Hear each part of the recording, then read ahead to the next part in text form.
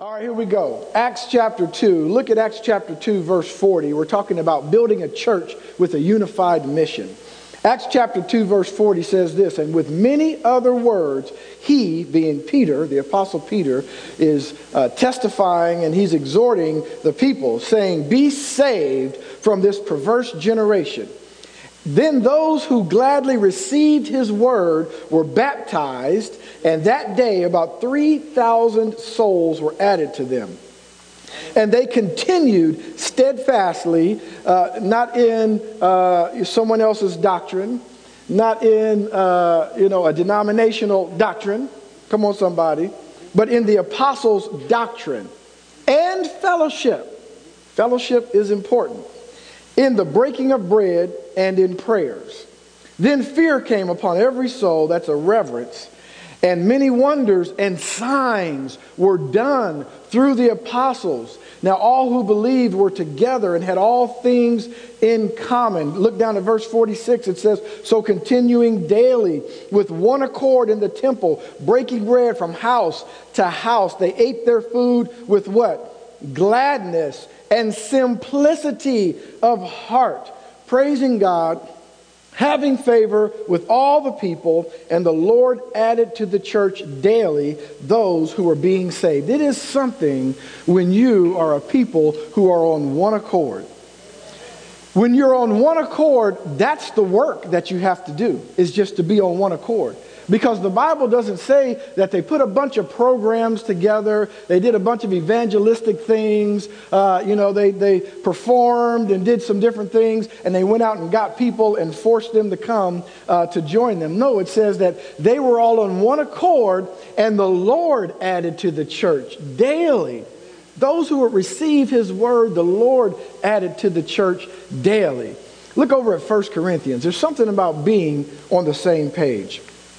Listen to how poignant Paul is here in 1 Corinthians chapter 1. Look down at verse 10. I'm reading from the New King James Version of the Bible first. And really take in Paul's words as he speaks to the Corinthians, unto yourself. Okay? He says, now I plead with you. Plead. What does that mean? He's begging. The King James says, doesn't it say I beseech you? I beseech you. I'm pleading, I'm begging you. I'm not pounding you over the head with it. I'm not slightly suggesting. I am pleading with you. This is that important, okay? That Paul says, I plead with you. I beseech you, brethren, by the name of our Lord Jesus Christ, that you all speak the same thing, and that there be no divisions among you, but that you not be joined together, but that you be perfectly joined together in the same mind and in the same judgment. Same mind, same judgment. Now, I believe that a lot of us in church, we see that and we say, well, that's a lofty goal. It sounds good. We should all be together. I mean, even if we, disagree on a bunch of things, but that's okay as long as we come together. But that's not what Paul said. I mean, if you really look at what he's saying I plead with you that you speak the same thing. We have to get to the point where we're speaking the same thing. Now, I would think about that. What is that same thing that he's talking about? I would believe it would start with this right here, the Word of God. Let us all speak the Word of God. In your situation, with your circumstances, let us speak the same thing. Because if we could have two different circumstances, we could have the same circumstances, and we could speak different things. You could speak this type of negative. I could speak halfway positive. That one over there could be mostly positive, but a little negative. We could speak all sorts of different things. But here's what we have in common. No matter what you're going through, no matter what your circumstance, no matter what the enemy is bringing against you, no matter what your body is telling you, no matter what your mind or how it's failing you, no matter how your friends offend you, we have the same thing that we can speak. I am more than a conqueror. and it doesn't matter the situation. He says, I plead with you that you speak the same thing. Look at another version of this, 1 Corinthians chapter 1, verse 10. Amplified says, but I urge you, believers, by the name of our Lord Jesus Christ, that you all be in what kind of agreement? Full agreement in what you say, that there be no divisions or factions, but that you be perfectly united in your way of thinking and your judgment about matters of faith. Another version puts it like this. Another version of that would say, now I urge you, brothers, in the name of our Lord Jesus Christ, that you agree. You agree. Come to an agreement in what you say, that there be no divisions and that you be united with the same, here's a word, understanding and the same conviction. Do you realize that Paul is saying we need to not only just speak the same thing, but I need to speak the same thing because I understand the same thing that you do. And the only way I'm going to understand the same thing you do is seek the Lord for an understanding. Because he has the perfect understanding. He has perfect knowledge and perfect wisdom. We do not. All of us could go to the same concert, see the same movie, witness the same event, and have 57 different occurrences that we might speak. But we can go to the one who created us and who knows it all. He can tell us, and we'll all speak the same thing. How many know God wants us to have a unified church? Why? Because not only does it benefit the church, he builds his church, but when you're connected in, it benefits you. See, your enemy doesn't want you to be unified. Your enemy doesn't want you to be in unity, speaking the same thing together. Because you're a powerful force when you're able to come together and lock arms and be in lockstep and speak the same thing. Now the gates of hell will not prevail. You'll go in and take back what the enemy stole from you because we are a force to be reckoned with the Word of God. Come on. God wants us to speak the same thing. He's saying it, and I imagine that God would say, how can there be so many different interpretations of what I'm telling you? And it's because you interpret it based on your environment. You interpret it based on your experience. You interpret it based on things in the past or what someone else says. But he says, I'm saying it, seek me. I'll tell you. And let's stop coming up with all these interpretations of Scripture. When the Bible says that you should not fornicate, come on. I don't know how much simpler you can get than that. When the Bible says, and we're going to start a new series next week called Moving Mountains, but when he says, if you have faith as a mustard seed, you will speak to this mountain. Come on. Why do we try to interpret it so many different ways? You know what? I think that, we've gotten a lot smarter. We're in a college town, so we know this. We've gotten a lot smarter, it seems like, or at least we like to think. You know, we're more knowledgeable. We know more words. We're more learned. We're more studied. You know, we know different languages. Now, not only do we just read the Bible, but we go back and see what it meant in the Greek. And, half of us don't really understand that it's really an ancient Greek language. So just don't go back to Greek. It's a language that's not even spoken anymore, right? And so we know what it means in the Greek, and we know what it means in the Hebrew, and I'm going through all these interpretations. And you know what? I've come to the realization, and again, maybe I'm just speaking to myself, but I've come to the realization that it's not so much that many of us don't understand Greek and Hebrew. Many of us don't understand English. When we read the Bible, and he says you're more than a conqueror. Why do you have to look that up in the Greek? It's okay if you do. Nothing wrong with that, Sister Patty. But I mean, I can say you're more than a conqueror. I don't need to look it up. I mean, in the Greek, it's going to say you're more than a conqueror. If I find it back in the Hebrew, it's going to say you're more than a conqueror. Huh? Come on, somebody. So sometimes we just don't understand English. And what happens is, we fall short, and the enemy begins to separate us and put a wedge in between us. You know, with offenses, we ended last week talking about offenses. I think offenses are one of the greatest dividers that there ever was. Small offenses. You know, the enemy doesn't even really have to do much to divide people. He can set something small right between a people. And what happens is when we don't communicate, come on, mirror, when we don't communicate, one of the things that happens is that small offense becomes a huge offense, because in our mind we see all sorts of different things going on. But instead of talking to the person or figuring it out, we're looking at that thing, and that's where the enemy wants us to keep our mind and our eyes right on that offense or whatever it is that we think is an offense. And it splits us apart. Splits us apart. That's what he wants. That's what he wants. But there are benefits of a unified church. There are benefits for the kingdom. There are benefits for the church. And there are benefits for you.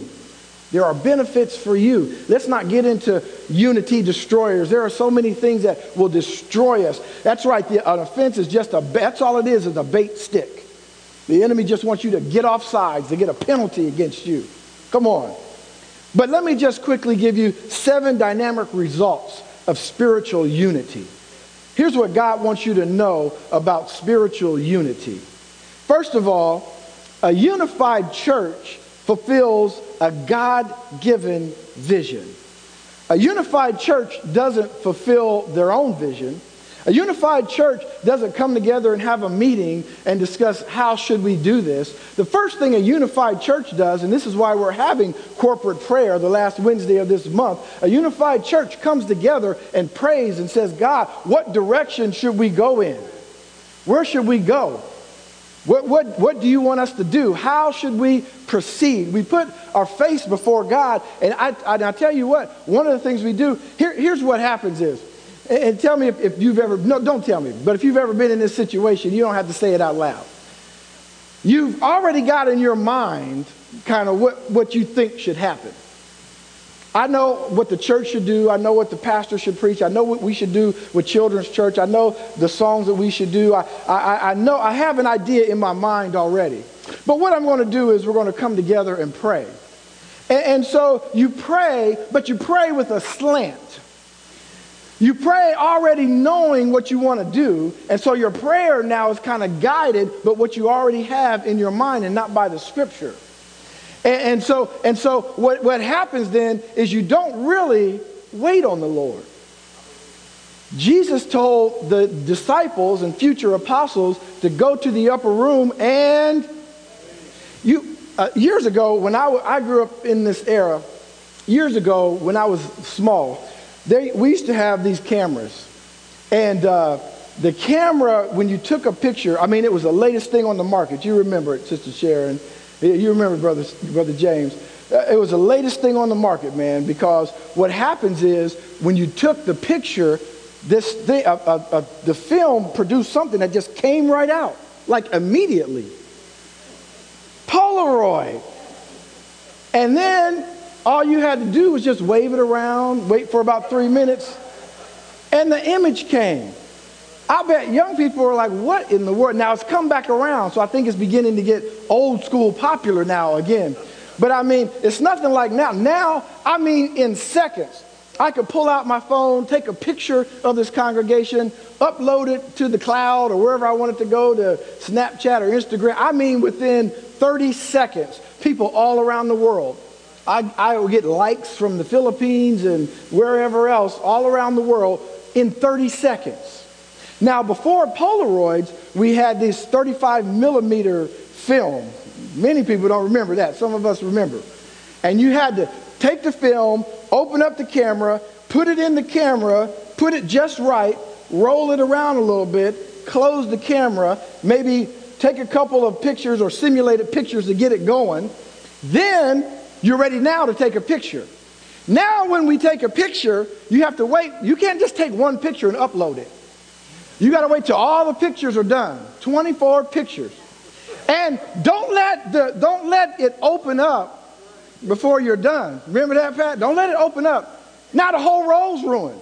I hope you didn't have any pictures that you wanted, because the whole roll is ruined now.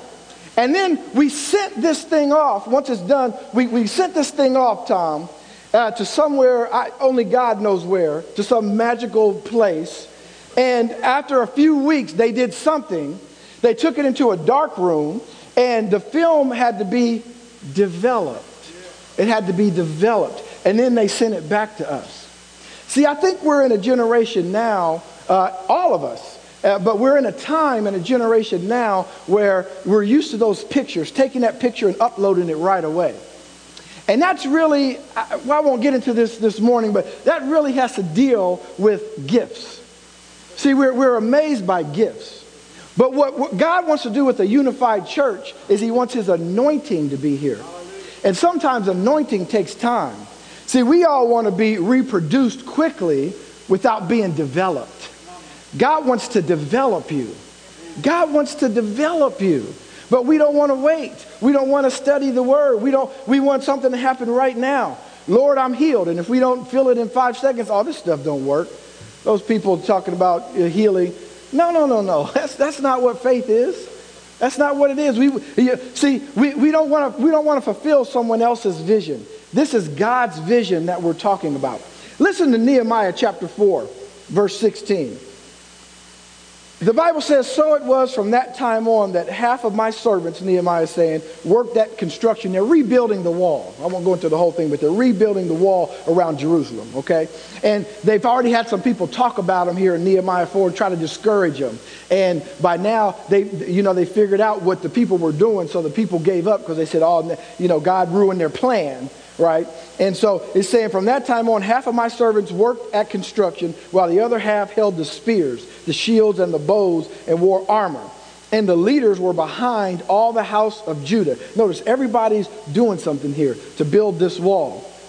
Those who built on the wall and those who carried burdens loaded themselves so that with one hand they worked at construction, the other hand they held a weapon.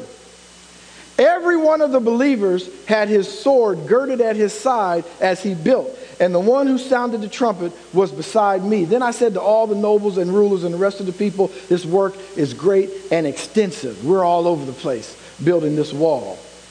In one hand, they were working, whatever it is. Maybe I work at Kroger. I don't know what it is. I'm out in the world, in the marketplace, doing whatever it is I'm working. Maybe I'm working construction. I don't know. Maybe I'm working with disabled children or whatever it is that I'm doing. I'm working. And the other hand, I got my sword. It's with me the whole time. God says, I will never leave you or forsake you. Let's always never leave his word or forsake it. They had it with them the whole time, working together, building. So you see, it's not just about what I'm saying with this, fulfilling a unified vision we're not going to fulfill a unified vision on Sunday morning when we come together. This isn't the only part of unity that we are. See, God is always with you and we're always connected. And I'm not just talking about the Life Church, I'm talking about the church. That's why he wants us to speak the whole thing. He wants us to speak the same thing all together. You got to understand that we're in the same boat. And I don't know what you're saying in this boat. I don't know if you're causing some leaks in the boat, but we all need to speak the same thing. This boat is going to make it. Jesus getting in the boat, we're going to the other side. Immediately, we're on the other side. Let's speak the same thing. Come on. Speak the same thing. A unified vision. A unified church will be filled with God's glory. It'll be filled with his glory. And it will be evident. His glory will be here when we come together. Remember in 2 Chronicles chapter 5, it came to pass when the trumpets and the singers, and they were all together, they made one sound. They began to make one sound. They were thanking the Lord, and the presence of God was so thick. You know the scripture, some of you, that they were hardly able to just minister or be there in the presence of the Lord because his spirit was there. His glory was there, and it was so thick. Let me give you a few Hebrew words for glory.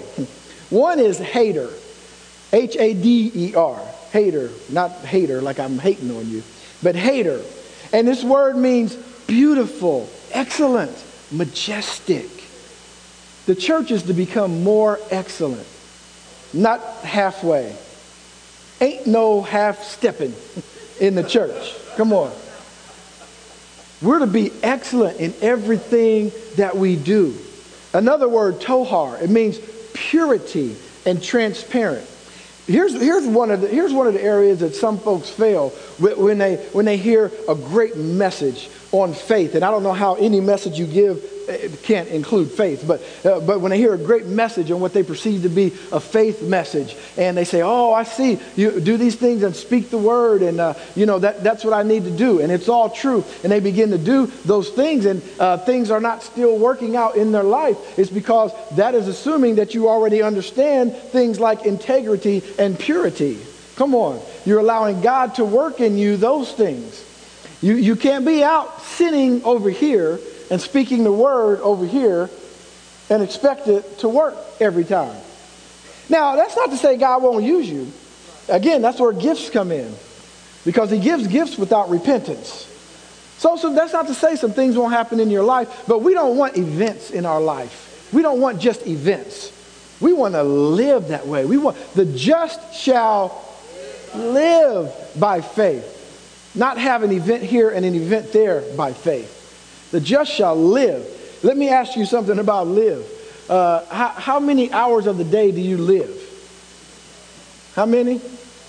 All of them, right? 24. You might say, well, about 16 because I'm asleep. When you sleep, you're still living. How many days of the week do you live? I love Eldon's answer. All of them. No matter what you say, I'm living all of them until that day comes, right? All of them. So how often should you walk by faith, live by faith? All of them. Every moment of every hour. When you go to bed at night and your mind starts wandering, bring it back. Bring your thoughts under the conviction of Christ. Come on. You're walking and living by faith right before you go to sleep, so that way you don't dream about crazy things and somebody chasing you with a knife and all that kind of stuff. Come on. You live by faith. Another word for glory is sebai, and it denotes prominence or conspicuous. And what that means is that the glory of the Lord, not us, but the glory of the Lord is prominent and conspicuous. It's obvious. We know when the glory of the Lord is here. You ever been to, now don't say any names, but you ever been to a church where you kind of walked into church and you heard them singing some songs? Oh, I don't know what we're going to do. And then the preacher comes up, the Lord Jesus with his disciples, he died on the cross and he bled for our sins. You're sitting there thinking, good Lord. I mean, the church is dead and you're talking about Jesus died on the cross, but that's not the end of it. I mean, he got up, didn't he? I mean, you're singing, you're singing the blues. I don't know if this is a church in Memphis. I mean, what's going on? You're singing the blues, you're preaching the blues and all this kind of stuff, and you're just dead. And, the Bible says, listen, the glory of God is prominent. You can tell if it's not there. You can tell if the glory is not there. And so if the glory is not here, we need to change some things up. We need to be more unified. Adareth is another Hebrew word. It means something broad, expanding, limitless, able to do beyond natural realm. My question to us and myself is, when are we going to believe this? Oh yeah, Brother Mike, I believe it. Really? Because are we living it? Are we speaking it? Do we live it 24/7, 365? Come on, until we get to that point. I'm not putting us down. I'm not doing that. But I'm trying to build us up. Listen, his glory is limitless. His glory is limitless. Come on, it's expanding. It's everywhere. Hod, it means grandeur, awesome, spectacular, and finally kabod. And you've heard this one before. It means weighty. You ever heard the weight of his glory? I mean, it means weighty. It's noteworthy. It's impressive. The glory of the Lord is impressive. And so the unified church will be filled with God's glory. Number 3, a unified church will have success in spiritual battles. You will have success in spiritual battles. Don't hope about it. Don't wonder about it. Don't think it might happen, but understand that the unified church will have success in spiritual battles. In Judges 20:11 says, so all the men of Israel were gathered together against the city, united together as one man. As one man. That's why they were victorious. When the Lord told Joshua to go take Jericho, they went together and they were singing together, blowing the trumpets, making one sound. They were all on one accord and the walls fell down. Come on, as one man, we will have success in spiritual battles. There will be nothing that will be impossible to us if God's word is in us. We're speaking the word and we're all speaking the same thing. Nothing will be impossible. Not overcoming poverty, not overcoming sickness and disease, not overcoming sin. Come on, not overcoming those things that so easily beset us, not overcoming relationship problems in our family, whatever it might be. Nothing will be impossible to us if we can do this thing together. Why? Because number 4, a unified church will have a continual, unlimited supply of the anointing. It never stops. God will not run out. God, he doesn't have a room back there, and I only got so much anointing. So I'm trying to divvy this out now. I mean, I got, 7 billion people, and I got about 7,100,000 people worth of anointing. So don't waste it, because I might not have any extra. That's not what God is saying.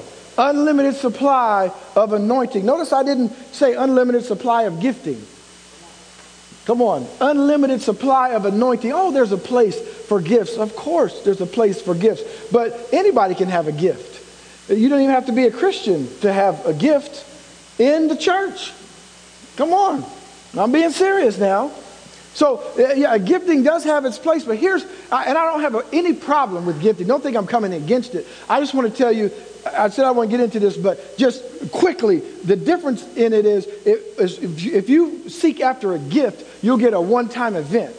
I need a healing. And sometimes we're at that place. Look, sometimes we're at a place like, Lord, I don't know what's going to happen next week, but I need you right now. Right now, Lord, right now. Right now. I need something right now. Because I've been down too long and I'm going through so much and come up the rough side of the mountain. I need something right now. And so, yes, you go to the gift and whoever may lay hands on you or whatever it might be, and the money comes through or the healing comes through or whatever it is. But guess what? If all you ran after was the gift, 2 weeks from now, you're going to be saying, Lord, I need you right now. I need you right now, Lord. But God wants to give you the unlimited supply of anointing so that you can walk by faith and not by sight. That means nothing's going to ever come against you, but it means you'll know how to navigate the storm because you're anointed to walk through this thing. I'm anointed to walk on water. Listen, the anointing you're not anointed to avoid storms, but you're anointed to go through the storms. You have an anointing of wisdom, anointing of knowledge. You know how to do this thing. Because God gives you an anointing. His Holy Spirit is with you. And it's a continual supply. Listen to this scripture from Psalms. A lot of times we only read maybe the first or second verse. But Psalms 133:1. I love it, brother. Behold, how good and pleasant it is for the brethren. That means the brethren and the sistren. To dwell together in unity. It is like precious oil upon the head, running down the beard of Aaron, running down on the edge of his garments. It is like the dew of Hermon, descending upon the mountains of Zion. For there the Lord, listen, commanded the blessing, live forever. There the Lord commanded the blessing. How did this passage start out?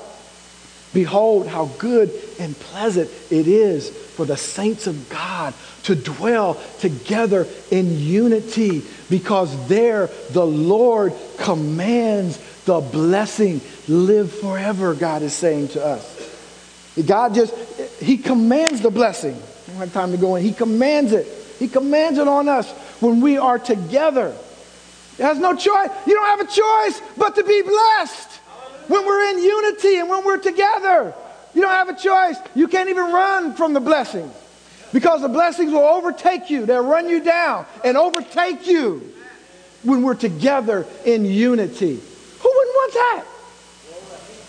that? Number 5, a unified church will receive. This is just, will receive the blessing of God. And number 6, a unified church is led by a unified leadership team. I just threw that in there because I just want to touch on it very briefly for a few seconds. I want to let you know that your leadership team, your elders of this church and your ministry leaders, Jody, Carrie, those of this church, we are together in unity like never before. And, and that doesn't mean we don't come together. Maybe we see some things different, but I'm telling you, this team, I have full confidence in the team, and it's not just because of the people. I love all of the people, but it's because God is doing a thing in us. God is doing something in us. And I don't even know if all of us fully see it, but God is doing something in us, bringing us together. And as long as we seek Him to have the mind of Christ, we're going to make it.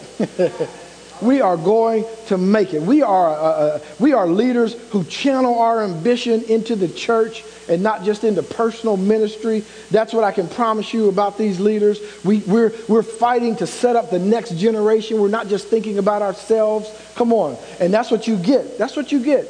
And then finally, the results of spiritual unity, a unified church will have unified prayer. And we're having prayer this month, the end of this month.